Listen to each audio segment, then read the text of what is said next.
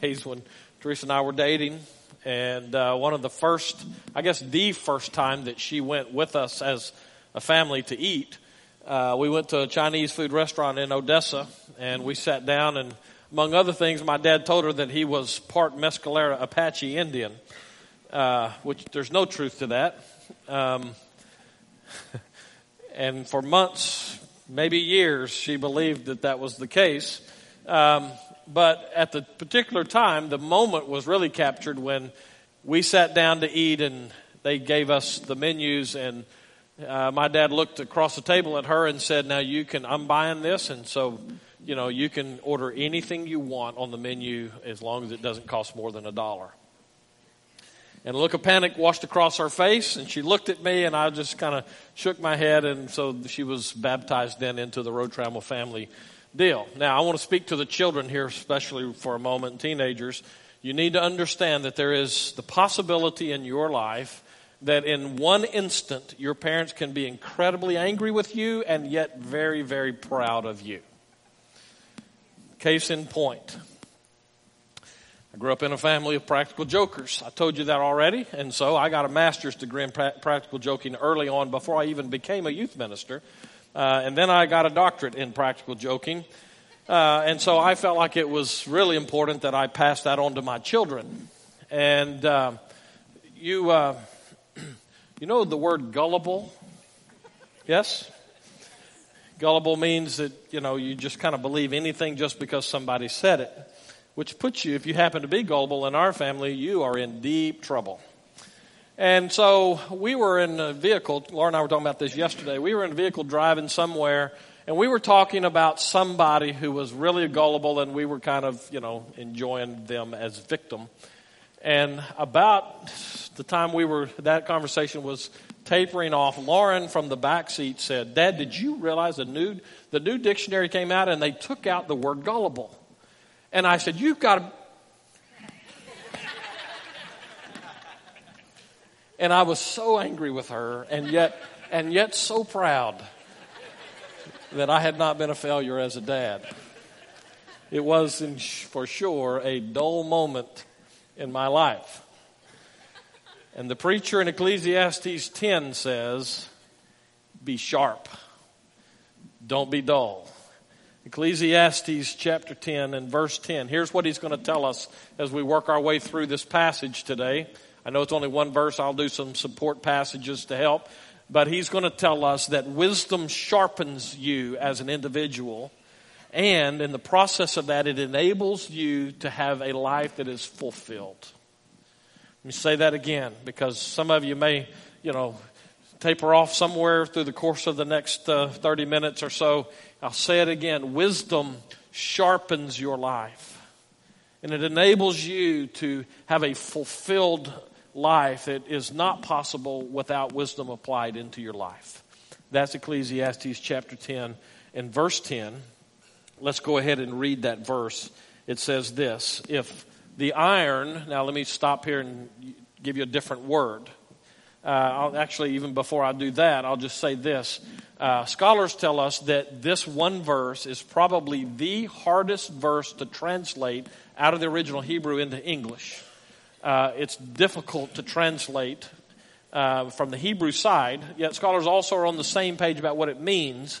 So this word iron is one of those terms used in that particular time that it was written.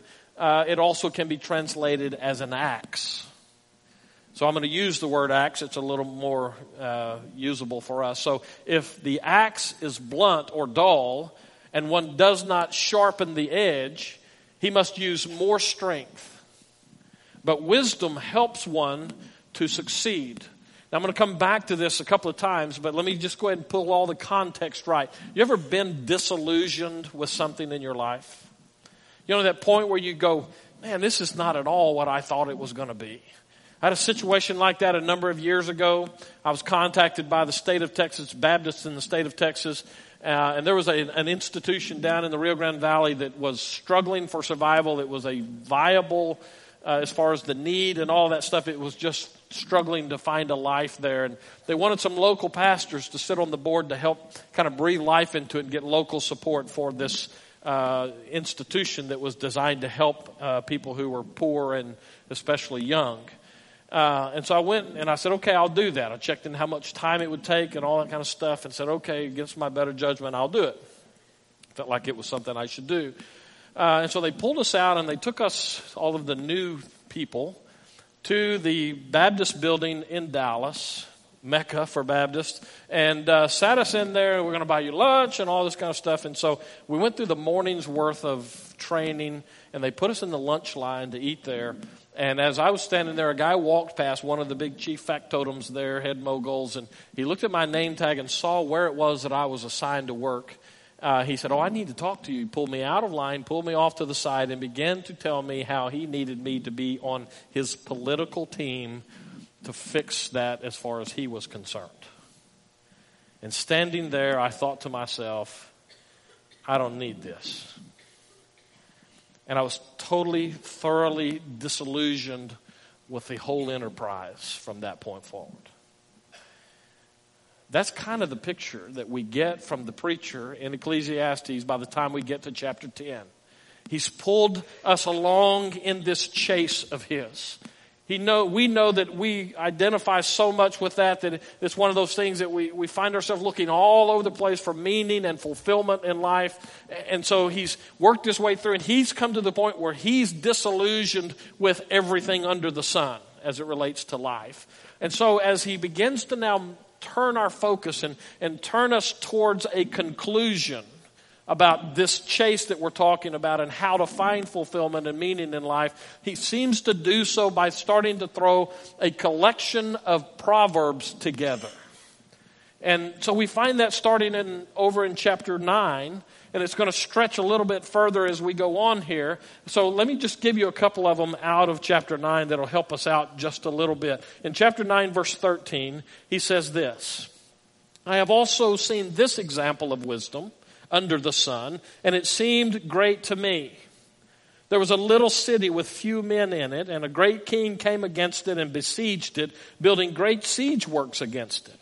But there was found in it a poor, wise man, and he, by his wisdom, delivered the city, yet no one remembered that poor man. But I say that wisdom is better than might. Though the poor man's wisdom is despised and his words are not heard, the words of the wise heard in quiet are better than the shouting of a ruler among fools. He's saying to us here that wisdom applied in life helps make life meaningful. Chapter 10, verse 1.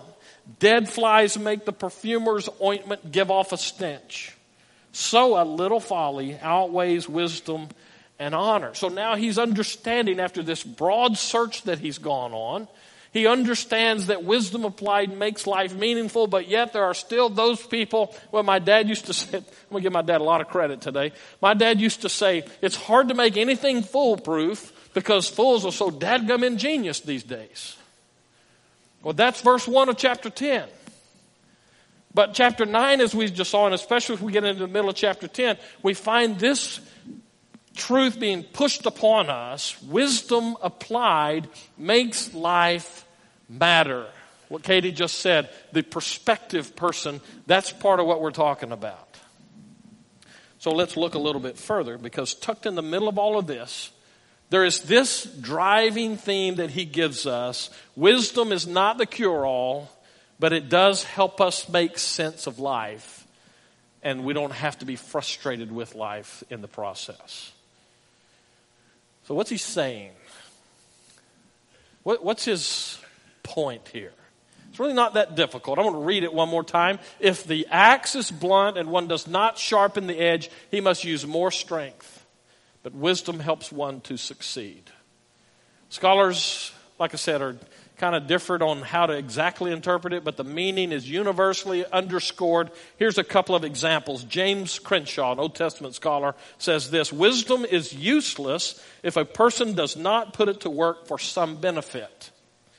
The next quote I want to give you, I give you largely because I just like the guy's name, honestly. His name is Tremper Longman III. I bet you his office looks great. Anyway, he says that what the writer here means is success is the fruit of wisdom. Now, I'm going to quote. This one is technically anonymous. I'll tell you who I got it from. This was from my dad. Here's the way he used to say it to us. Work smarter, not harder. Now, he had to say that a lot to me and my brother because we weren't necessarily the sharpest knives in the drawer, if you know what I mean. Work smarter, not harder. The picture that he gives us here in verse 10 is a worker with an axe. Now, I've never lived in lumber country until now. And so I've always lived in places where we had to dream of what a tree looked like and that kind of thing. So this kind of a proverb was a little distant for us. It's not that hard for you, probably. I told you last Saturday, I spent a little time working out in the backyard, and I've got some tools that I'm using out there, and I've discovered pretty early one of them's pretty dull, and I just had to work harder to make it work. That's the picture that he's talking about here. And so the idea, maybe y'all can tell me from a chainsaw or an axe or whatever it is, if you keep it sharp, it just works more efficiently. Is that true? All right. Now, with that in mind, let's bring it home. How does that fit in our everyday life? Because most of us, I'm just guessing looking out here, I don't see anybody in, plaid shirts and, lumberjack clothes. So I'm guessing you don't cut trees for a living, most of you. How does this fit my everyday life? When I was in college, coming towards the end of my college days in Plainview, Texas, up in the Panhandle, we served First Baptist Church of Halfway. I was a music minister first and then music and youth minister.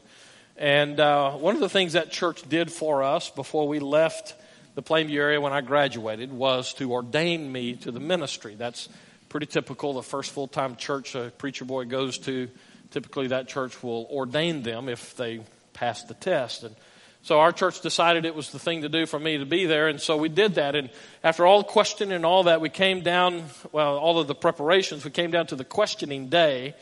And so pastors from all over the area were invited to come, including all my professors from school, which was a daunting thing. But the one that got me the most was the area missionary. That's the Baptist representative of the area. And he came to my ordination council, and I'd had some dealings with him, not a whole lot, but he was a seasoned pastor. He would have been probably the equivalent of Parks Walker showing up at one of those things and knowing just what to ask to nail you to the wall. And so that's what I was worried about. And we came through the whole ordination questioning thing, and when it was all over, as everybody was leaving, Dr. Bradley came up to me and he said, Mark, I really think that you'd make a great pastor. And I'd like to put your name in front of a couple of the churches here in the Panhandle who are looking for pastors. Well, that presented a dilemma for me because I didn't really know what I needed to do. Should I go off to seminary? Should I stay? Now, by that time, our son Brandon was about 2.5 years old, if I remember right. Teresa was having to make ends. I was busy going to school, and she was trying to make our life as normal as possible with that, and we were making almost no money, and just a number of things. I thought, man, I just want to get in there and work in the ministry, I think. And so it was a real appeal to me to just stay and become a pastor and let seminary go by the wayside. And so it worked on me for a while, and finally I decided to make an appointment with one of my mentors. Dr. Fred Meeks was our pastor when we moved to Plainview in the first place. He had been pastor of that church for, 10 or 15 years, I think. And he was a great pastor. And for 3 months or so, we went to that church before we went to work out at First Baptist Halfway. And he was our pastor. Well, somewhere in that time, immediately after that, the Wayland Baptist University hired him, and he became the head of the religion department. And so he was not my pastor anymore. He was now my professor. And I took numerous theology classes with him and doctrine and those kind of things. And he was an incredible scholar.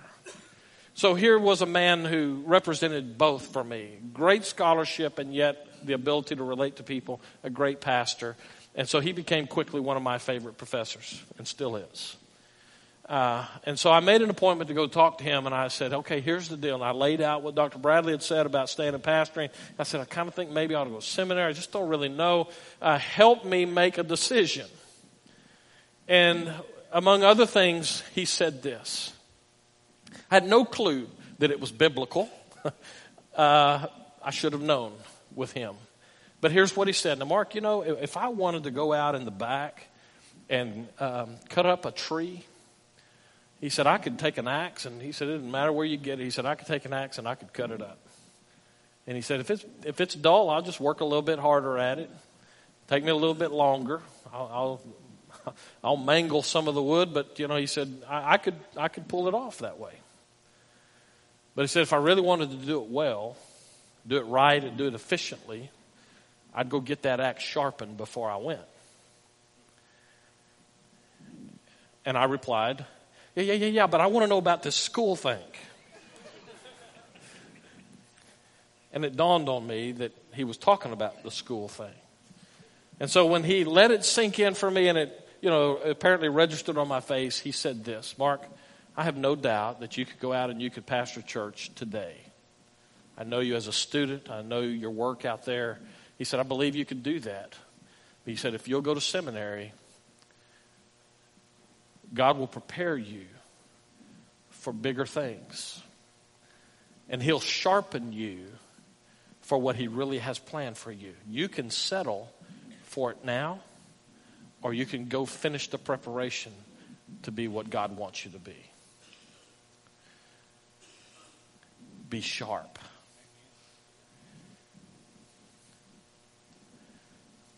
Now, that's work smarter, not harder. But because, a number of things. I've tried to say it a different way with my kids growing up. I've used the work smarter, not harder, but I've tried to say it this way to my kids. Use your head. I know that I'm sure that there have been times, Lauren can tell you, that there probably have been times that when I said use your head, it was not a nice inflection to it. It's like, come on, use your head. Parents, don't say that to your kids like that, all right? But I've tried to teach them, engage, plug in, think about life as you make decisions. Use your head. Now, I have 2 sons and a daughter. Now, my second, many of you have met our oldest son, Brandon, and his wife, Crystal. They're the ones who gave us a granddaughter. Our other son, most of you have not met. Only the people who were on the search committee met him. You'll have a chance to meet him next week. His name is Colin. He married Selena back in November. And he's coming this week to do Disciple Now for our kids here. That was not my doing, just for the record. But I think it's a good choice, but it wasn't, I didn't pull strings or anything. Colin's going to come, and then he's going to preach in this service next week, and you'll see that you called the wrong road travel, is what you'll find out. But Colin, all through his life, has been a natural athlete. Now, that ate his brother's lunch from time to time, but Colin has been a natural athlete all of his life, no matter what he did. When it came to athletics, he was just naturally good at it. He could be good without even trying. And so then when he began to apply himself, he was really better than good in several different sports. And so it set up this for me with him, this idea of use your head. You see, part of the problem for some of us is we reach a level that we're just kind of naturally gifted at some things. Or talented, maybe is a better way to say that. And so we can skate through life and kind of do a decent job at stuff. And then we kind of settle into that and we think we don't have to use our head. We don't have to work smarter, not harder. And then it blindsides us and we find ourselves in trouble. And that happened with Colin when he was playing soccer. Now, he played on a traveling team. And several of his teams, as he was getting older, were really good state playoff kind of teams and that kind of deal. And what happened, he rose to a level where all of a sudden everybody was a good athlete. And you can't just skate when everybody's a good athlete. And so he started getting his lunch eaten on the soccer field on a regular basis. And so I adopted this with him because I was allowed to coach, to be like an assistant coach for that particular team. And so I was on the sideline, and so I would often I would encourage him from the sidelines. And he didn't always look at me when I was doing that because I was saying things like, come on, use your head. And so when I figured out that wasn't motivating him very well, if I could get his attention, I would just do this. And he got it. I mean, immediately I could see a change in the way he handled himself in that game. That's a good point of reference for us. Be sharp. What the preacher is telling us here, back in verse 10, is you can slug your way through life, inefficiently spending all kinds of energy, money. It's another thing my dad used to say, you'll learn something if your money holds out. That's wisdom. I hated that, but it's wisdom. And so as we come to apply this into our lives, it's one thing to see it stated as a Proverbs in Scripture. It's another thing when we pull it out and get it through our head down into our heart that ultimately trickles into our feet. And it begins to be the way we walk with our lives. Be sharp. But how do we translate that now into real life? To me, it's one thing for us to just say, be sharp, and I'll give you a couple examples and then we move on. But because we really preach here not just for information, but for life change, it's important, I think, that we say, okay, so how do we do that? So I want to look at a couple of things about what sharpens us. And we're going to be in the book of Proverbs now, so just kind of hold what you remember from Ecclesiastes 10, and we're going to go to Proverbs, particularly Proverbs 1. Very quickly. The way I counted, I've got about 6 minutes and I've got a half a page of notes. So let's see what we can do to get through some of these at least. Here's the first one. What sharpens your life? Oh, wow. I'm going to pass this off and let somebody else talk about what sharpens your wife, but I'll do the life part. First of all, it's experience. Just going through it can sharpen you. In other words, if you handle your life well, you should learn from your experience. Sometimes the best way for us to learn is just to go through it. This could be a very uncomfortable 6 minutes for me or for you, depending on how we take this. Parents, you got to stop babying your babies.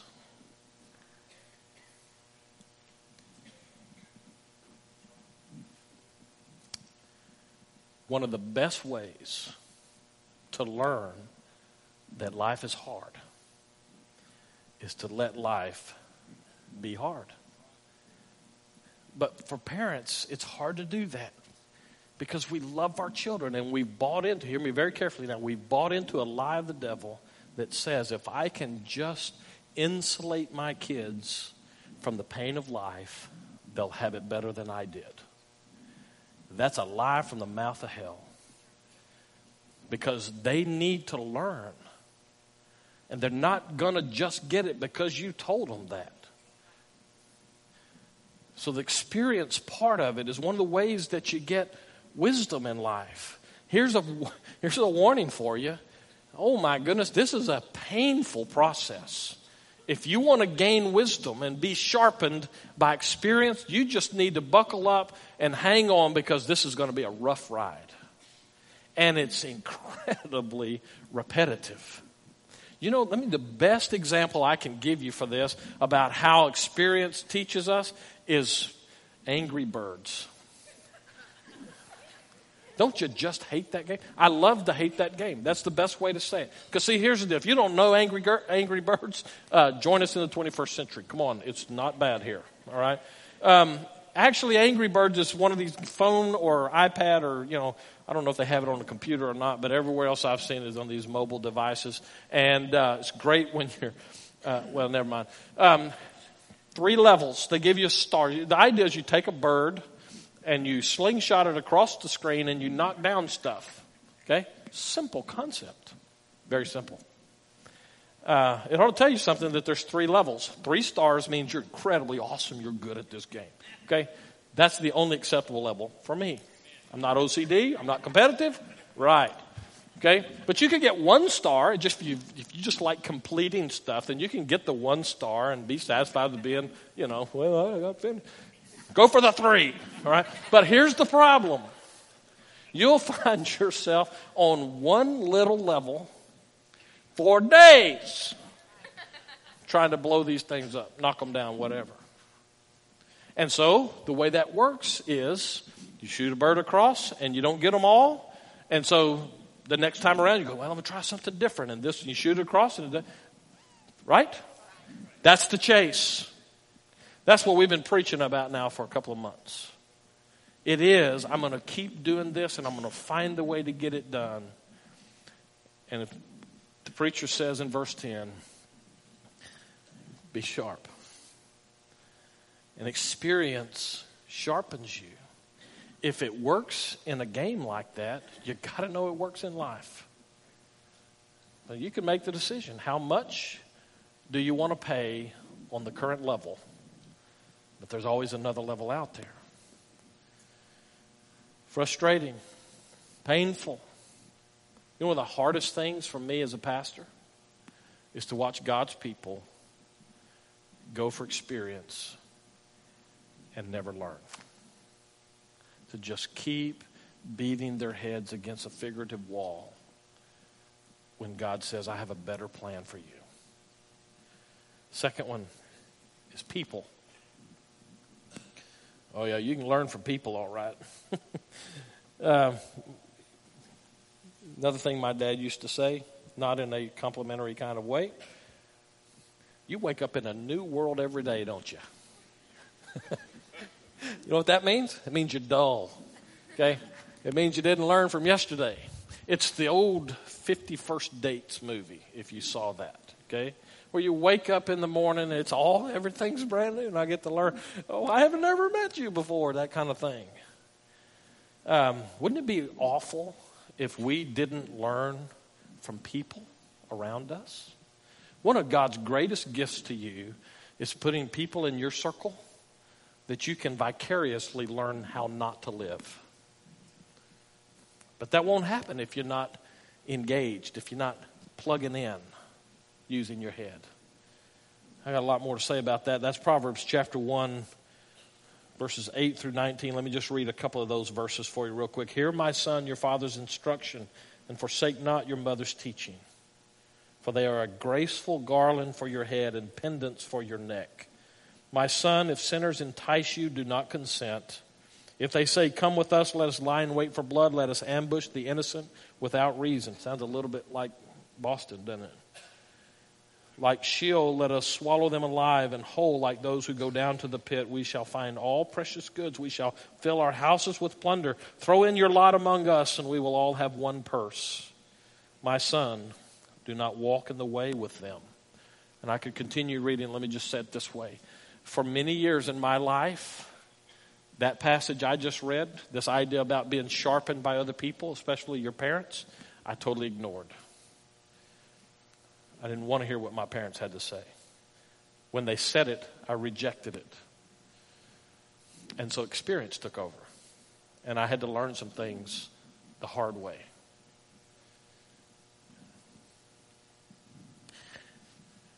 And then I decided, at the bottom of that barrel, I decided maybe I should listen to them. And all of a sudden I began to see that some of the stuff they'd been telling me makes life better. They weren't quite as dumb as I thought they were. And then God changed my perspective again when I had a son. And all of a sudden now I was the one who was doing the teaching. So parents, what are you doing to sharpen your children? What are you teaching them? I know great examples in this church. I'm not going to tell you to protect their privacy, but great examples of I've seen parents in this church who systematically prepare their children to leave home. If your kids are 4 and 5 years old and you're not already planning for the day they leave home, you're behind. What are you teaching them? People sharpen us. Thirdly, this, by the way, would normally be at the top of the list. God's word sharpens us. Proverbs verses 1 through 7. I'll just read the first 3 verses. In the Proverbs of Solomon, the son of David, king of Israel, to know wisdom and instruction, to understand words of insight, to receive instruction in wise dealing, in righteousness, justice, and equity. And I could continue on, but the whole point of the book of Proverbs is to give us instruction. How do you live? One of the first prayers that I prayed when God called me to be a minister, and it's been my continuing prayer since, was, God, give me wisdom. I know you call your people sheep, and that's not an accident. I need wisdom. By the way, so do you. My dad told me right after I became a minister, first piece of advice he gave me, you better make friends with God's word. That's still good counsel. The reality is we got a lot of people who have an acquaintance with God's word, but they're not friends.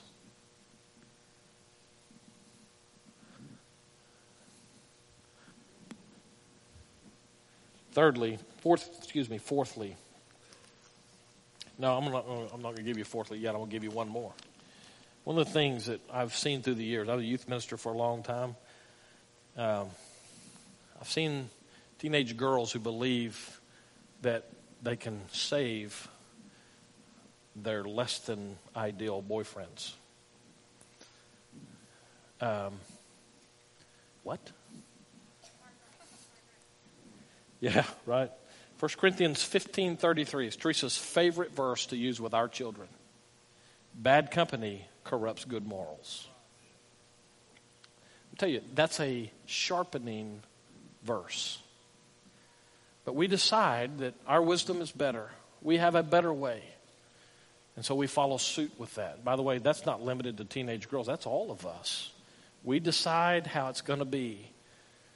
And so we surround ourselves with people that help us get where we want to go. Bad company corrupts good morals. Now the fourth one, the fourth instructor for us is life. If you live it, I don't have time to go to Proverbs 8, verses 1 through 3, but there you'll find the metaphor of wisdom as a lady who stands in the street and she calls out to people as life goes on. Hey, come over here and learn from me. Draw from me. There you go. Does not wisdom call? Does not understanding raise her voice?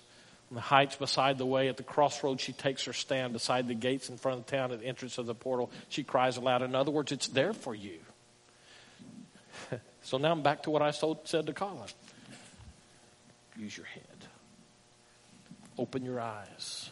Look around. Seize the moment to be sharpened.